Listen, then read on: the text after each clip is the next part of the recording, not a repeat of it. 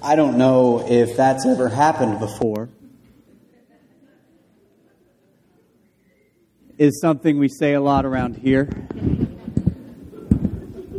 It's just preparing us for, we have an open, loving community who accepts all sorts of people from all sorts of stories and all sorts of backgrounds. And we're just preparing us for our first Holy Roller. We're going to get one at one point, and that's going to happen. And you all need to just, relax, and we'll cross that bridge when we come to it. And yeah, that's fantastic. I love, you want to play a game of chase during church? That's fine. We're good. We're good. That's how rumors get started. So I am, I'm a big fan of this 3:16. 2 Timothy 3:16 is one of my favorite verses in the Bible. I think it's one that we can misuse from time to time and make it serve us instead of convict us. And anytime the Bible serves you instead of convicts you, or I think you're probably using it wrong. But it is a deep one. It's a deep verse that has a lot of layers to it, and you'll find in life group that you might get stuck, I think, on the second question. And if you do, and you go 30 minutes on the second question, you don't have to finish all the questions. That's not a rule. Those questions are suggestions. If someone comes up with a better question, you go for it. But in life group, you'll find that what does it mean for Scripture to be God-breathed? It's an interesting phrase he uses here. It's a phrase that's not very common in Scripture. And it's hard, and some people will have different takes on it. I, throughout my life, have had many different takes on what God-breathed means. I've had many different opinions. You'll have to come to my life group to figure out what exactly that means there. But 2 Timothy, man, 1 for 3 just there. That's tough. 2 Timothy 3, and we'll start in verse 14, says, "But as for you, continue in what you have learned." Now remember, he's talking to one guy here, Timothy. He's telling him, continue in what you have learned and become convinced of, because you have known. You know those from whom you learned it. Now, this is kind of an important deal. And it'll be important for you in just a second. But Timothy should continue in what he learns because he knows the people from whom he's learned it. And that's why Paul thinks that he needs to continue in it, is because he's aware of who the people are who taught it to him. Now, if you'll go back to the earlier parts of Timothy, Paul's writing to Timothy, you'll find that Timothy didn't learn it always just from Paul, but from his mother and from his grandmother. And that we have a long history of learning things from people. Have you ever been around someone long enough, and then one day you look up and you go, "Oh, I'm doing that thing my mother did."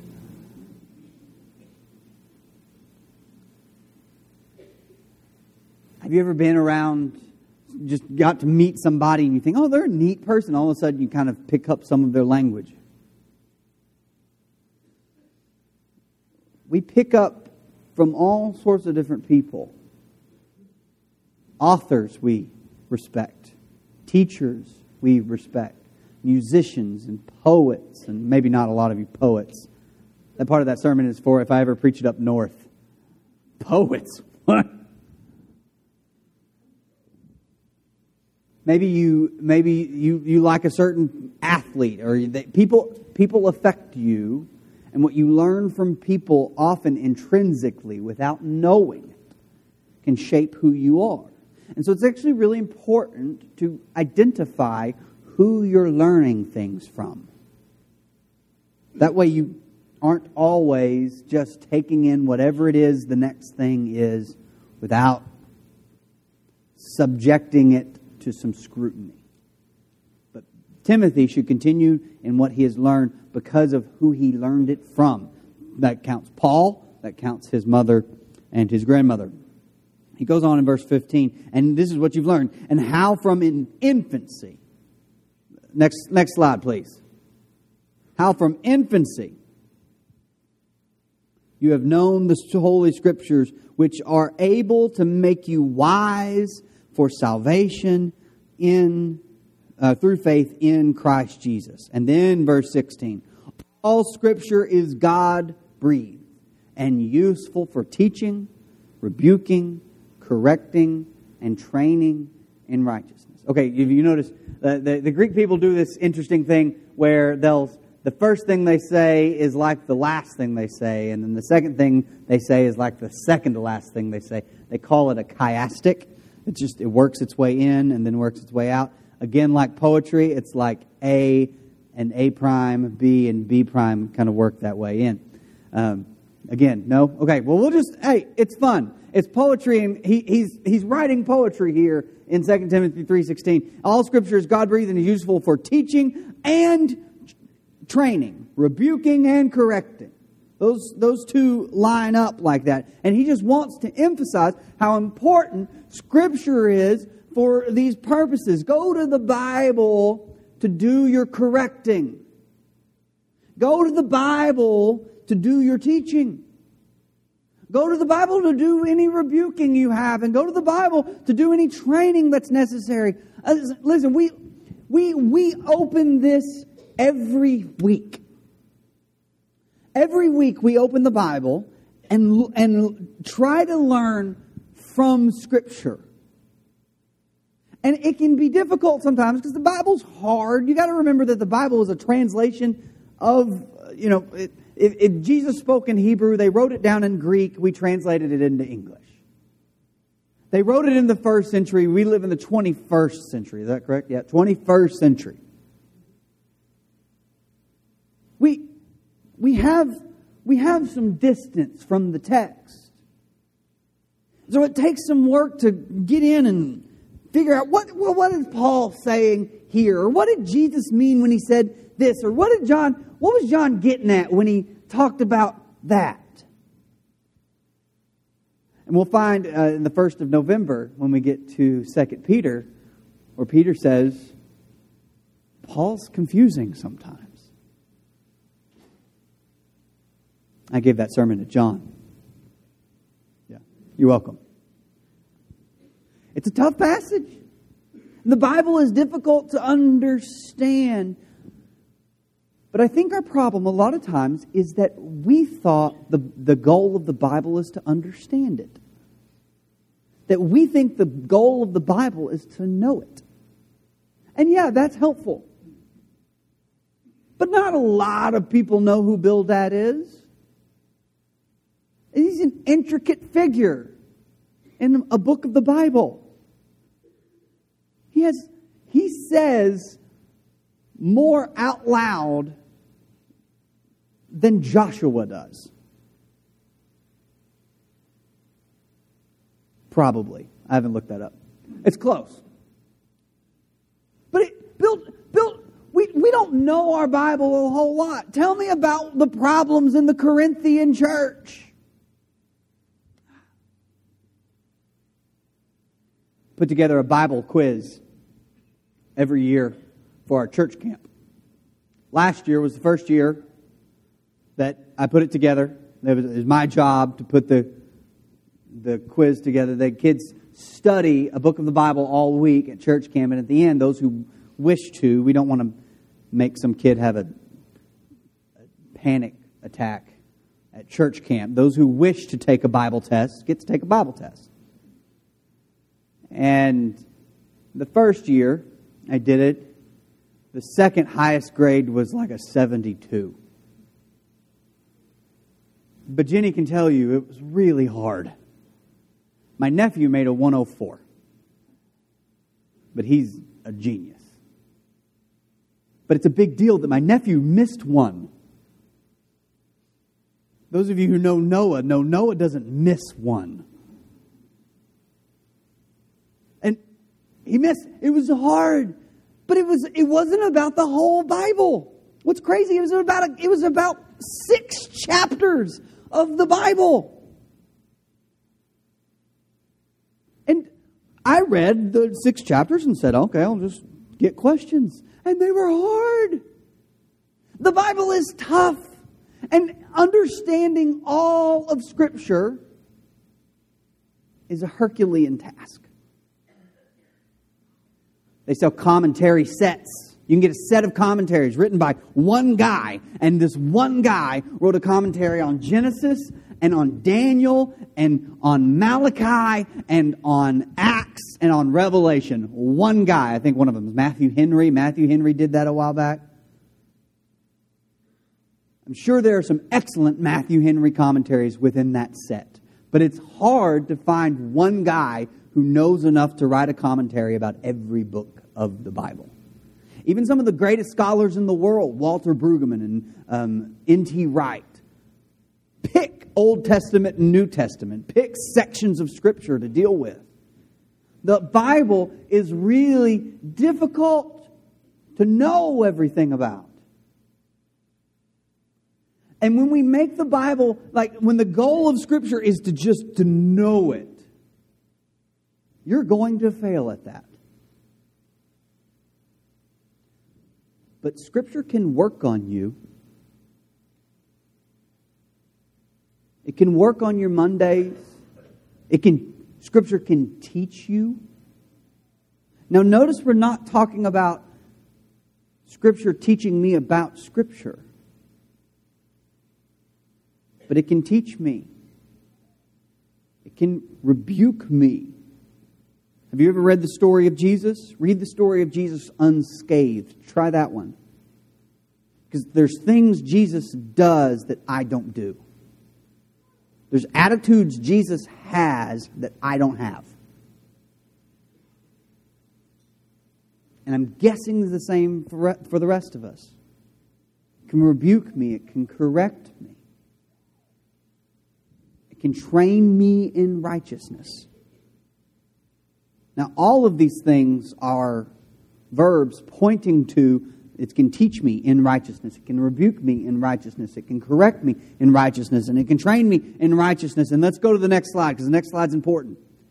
So that the servant of God, it does all of these things so that the servant of God may be thoroughly equipped for every good work.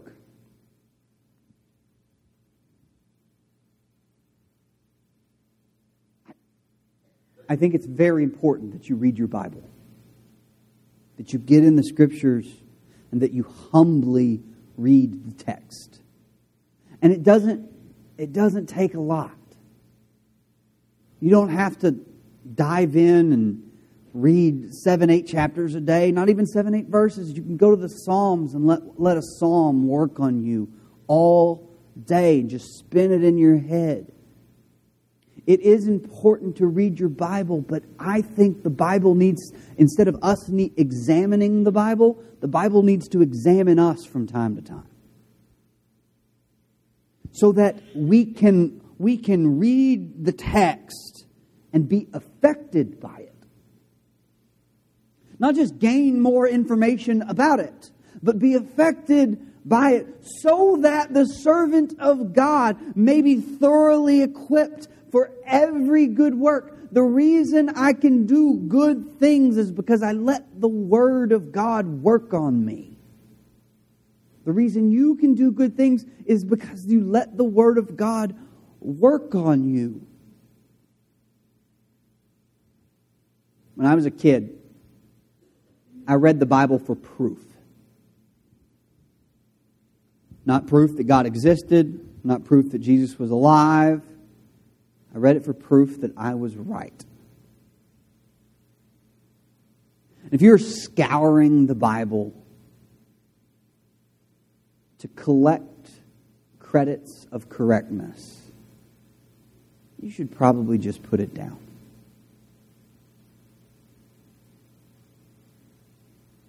It's not meant to be used like that. When I was a kid, my Bible was a magnifying glass. And when I say kid, like 16, 18, 19. Bible was a magnifying glass through which I studied the world to understand why the world was incorrect. I can remember pretty clearly the first time I was reading in the Gospels. It was in Luke. And Jesus was saying, "Woe to you, you Pharisees, you teachers of the law. You will cross land and sea to make a single convert, and you'll make them twice the son of hell that you are." I remember reading that verse and saying, and just hitting me, "Oh, I'm the Pharisee. I'm not Jesus in this story. I'm not even the guy standing off to the side saying, 'Get him, Jesus.' I'm the one he's looking at. I'm the one he's pointing at. I'm the one he's convicting, and I hadn't been convicted by that passage before. I could tell you who I thought those people were. The Bible makes a horrible magnifying glass. It makes a wonderful mirror. Where I'm being blessed and convicted and corrected and trained up in righteousness so that I can be the servant of God I need to be. I need that from the Bible because, you know what? My instincts aren't that great. I'm playing fantasy football for the first time ever this season. And John can tell you, because John invited me to be a part of his league. And he's regretting it. I am so bad. I'm just so bad at it. Took me 3 weeks to figure out that when I would change, I had no one wants to hear about your fantasy team, but I had Cam Newton as my starting quarterback, and he was doing horribly. I thought, I'm going to get him out of there, and I moved him and put another quarterback in. And then I wasn't hitting submit at the bottom of the page, so my team was just staying the same. So I finally figured it out. Not this past week, but the week before, I figured it out. Oh, I got to hit the submit button. So I got Cam Newton out of there. And he did wonderfully. Now that I finally... I think I know things. I don't know anything. In March, you're going to print out a bracket. And you're going to write teams in that bracket to see who wins the NCAA tournament. Rachel and I do this. We have a contest every year. It's about 500, right? Split. Or are you winning? You're winning? Okay. She knows nothing about it.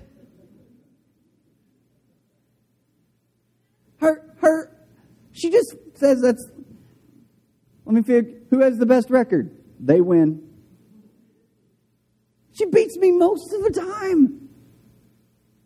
Like your instinct isn't fantastic. Every once in a while you think, you know what, I could go for a burger at McDonald's. That's a horrible instinct. You shouldn't trust you. You think that sometimes. And every time afterward you get the big burger, you're like, oh my goodness. Did I eat it or someone just shove it into my kidney? All right, let's stand and sing.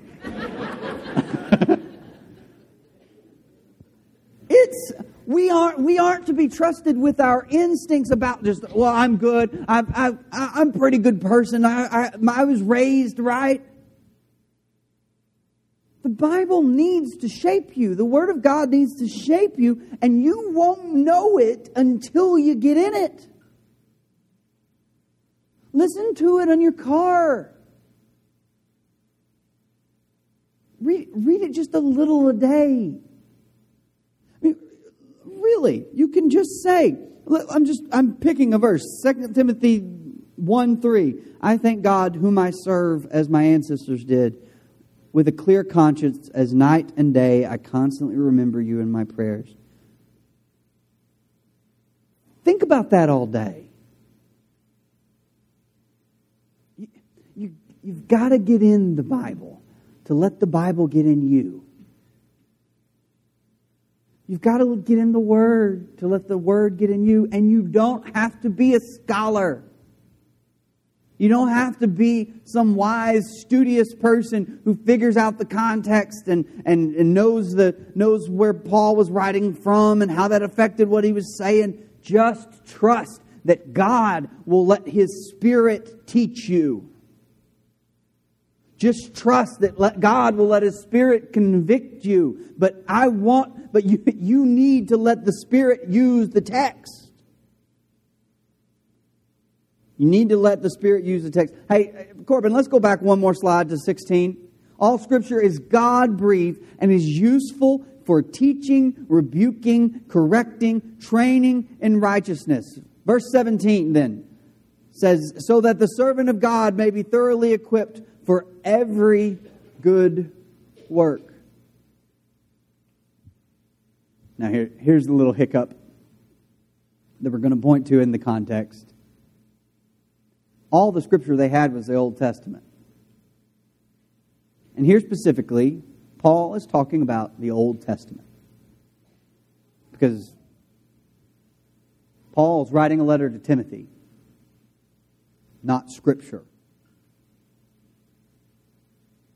But I don't think that particular point really takes us that far, because by the end of all this, we've got Scripture.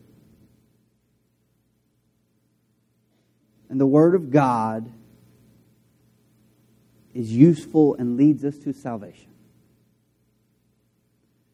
I want to be a people who, when we come upon someone else who needs teaching, who needs rebuking and correcting, who needs to be trained, that we can open our Bibles and say, this is how this passage affected me. Maybe it can affect you. This is the way the Bible taught me. This is the way the Bible rebuked me. This is the way the Bible corrected me. And this is the way the Bible is training me. And if the Word of God can teach me in that way, then we can use it to teach others. But God have mercy on the one who stands unaffected by the Bible but teaching it.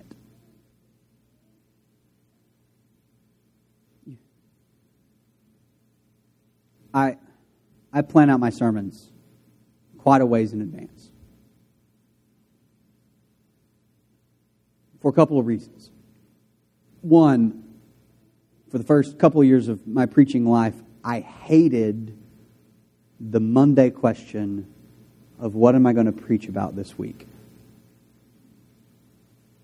I didn't run into it a whole lot because I did series, but I need to be prepared. But I found the benefit of it is that for some time, I get to think about a passage before I share it with you guys. That I get to prepare the sermon not in a skillet but in a crock pot. I get to slow cook it.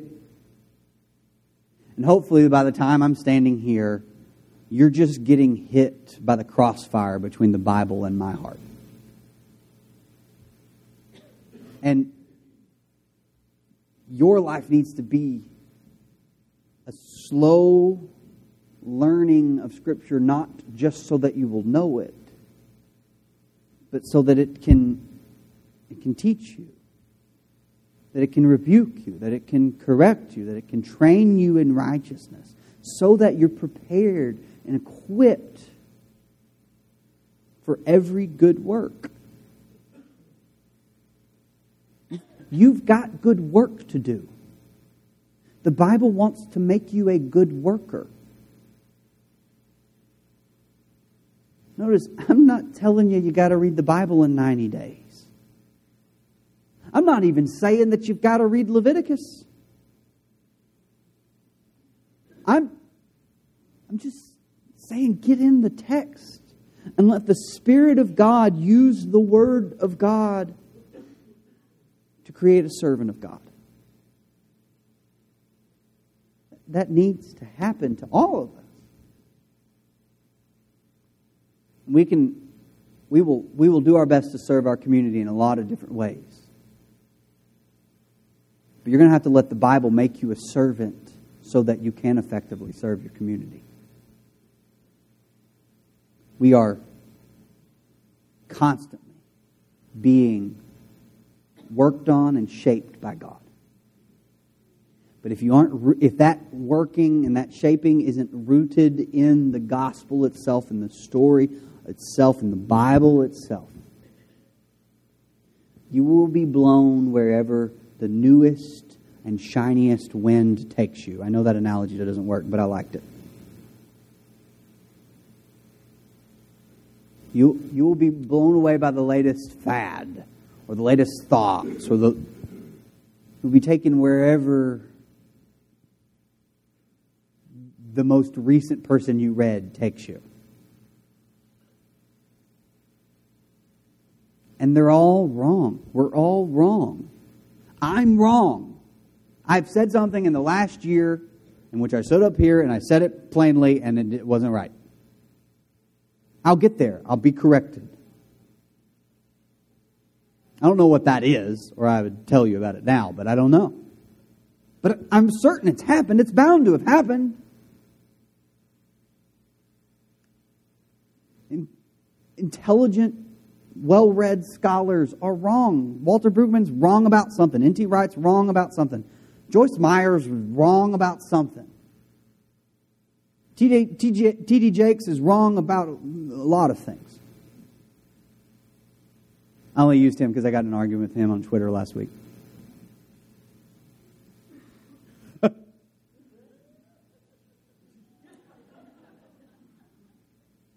I'm counting that as 2 points. Got a snort and I got whatever that was.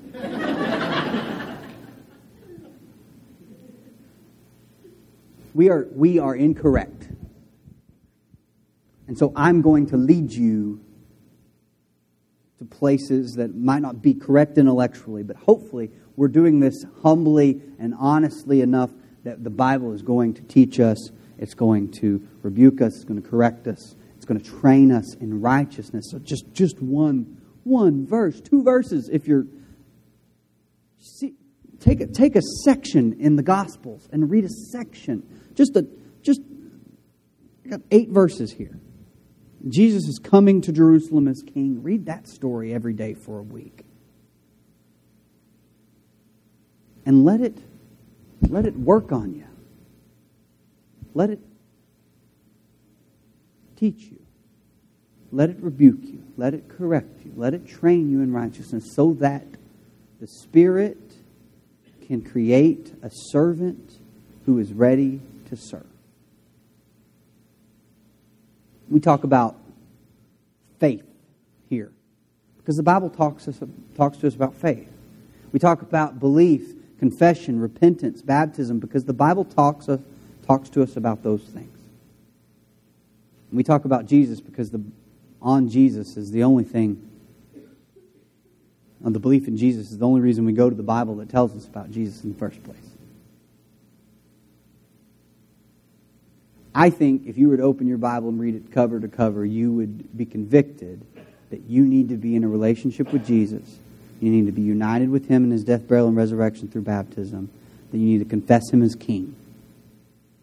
And that if you've done those things, that you need to live a life as His kingdom, in His kingdom, as His subject. If you haven't gone to any of those places, if you've not been united with Him in baptism, if you haven't confessed Him as King, if you haven't repented of your sins, if you're not living the life you are called to live now, I think you need to come before your church that loves you and acknowledge exactly what you need, whatever you need. Please come forward while we stand and sing.